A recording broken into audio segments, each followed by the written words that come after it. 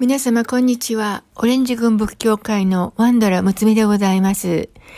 もうそろそろ夏時間を普通の時間に切り替える頃となりました。今年もそうしますとあと11月と12月を残す頃となりました。皆様の今年はいかがでございますか？いろんな多くのことがありました。とは反対にですね、この地球上で2つの争いが起こっているっていうことに私は心を痛めております。ウクライナとロシアの戦いは2年目を迎えて、いつになったら停戦になるかと世界中の人々が思っていますよね。また、イスラエルとパレスチナの戦いは10月に起こりましたけれども、たくさんの民間の人、それも子供たちが犠牲になっているという悲惨な状況です。理由は何であれ、人の生命を奪うということはよくありません。仏教の戒律で一番大事なことは不殺生戒です。これは人の命を殺めることを禁じています。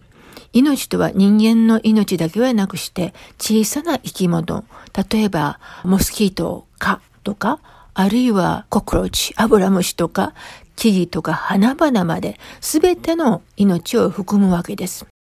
戦うという行動は人間の心から生まれるのではないでしょうか。それに至るには様々な因縁があると思いますけれども、一番大事にしなければならないっていうことは私の心の問題ですよね。それは記憶も含まれますけれども、この私の意志によっていろんな行動をしていろんなことを言ってしまうっていうのはこれが人間なわけですよね。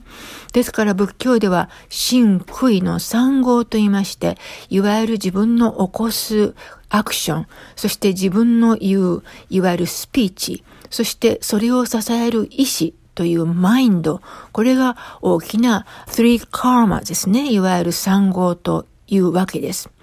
ですから仏教では意志が最も大きな役割をしております。ですので戦争は人間の心の持ちようから始まると言っても過言ではないと思います。親鸞上人の先生であった法然上人様、法然上人は子供の頃にお父さんを闇討ちで亡くしています。お父さんはうるま時国という方で、その当時横領師といって臨時警察官のようなお仕事をされておりました。で、最後に息を引き取る前にですね、息子の法然上人に言い残した言葉は、仇討ちはするな。ね、比叡山に登ってお坊さんになりなさいという言葉でした。法然上人はお父さんの遺言通りにリベンジである仇討ちはせずに不殺生の道を歩む仏道の道に入られたんです。そして親鸞上人様も歎異抄でおっしゃるようにですね、人々は一人も殺すようなことはしないような顔をしててもですね、すべての業縁が整えばですね、1000人でも殺めてしまうことができるもんだというふうに唯円上人に、唯円さんにお話しされております。ですから人間というものは何をしでかすかわからないというですね、この怖い潜在意識を持っているということをお示しくださっているわけですよね。そしてまた一方で、親鸞上人のお手紙の中にはですね、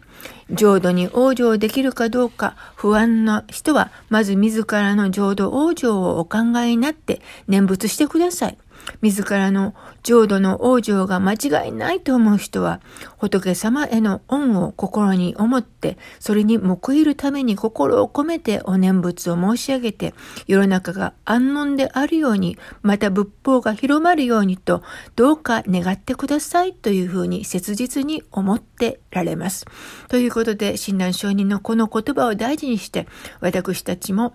お念仏を申し上げて、そして世界の平和を願うことにいたしましょう。では合唱いたします。ナモアミダ仏、ナモアミダ仏、ナモアミダ仏、ナマンダブ、ナンマンダブ、ナマンダブ、ナンマンダブ。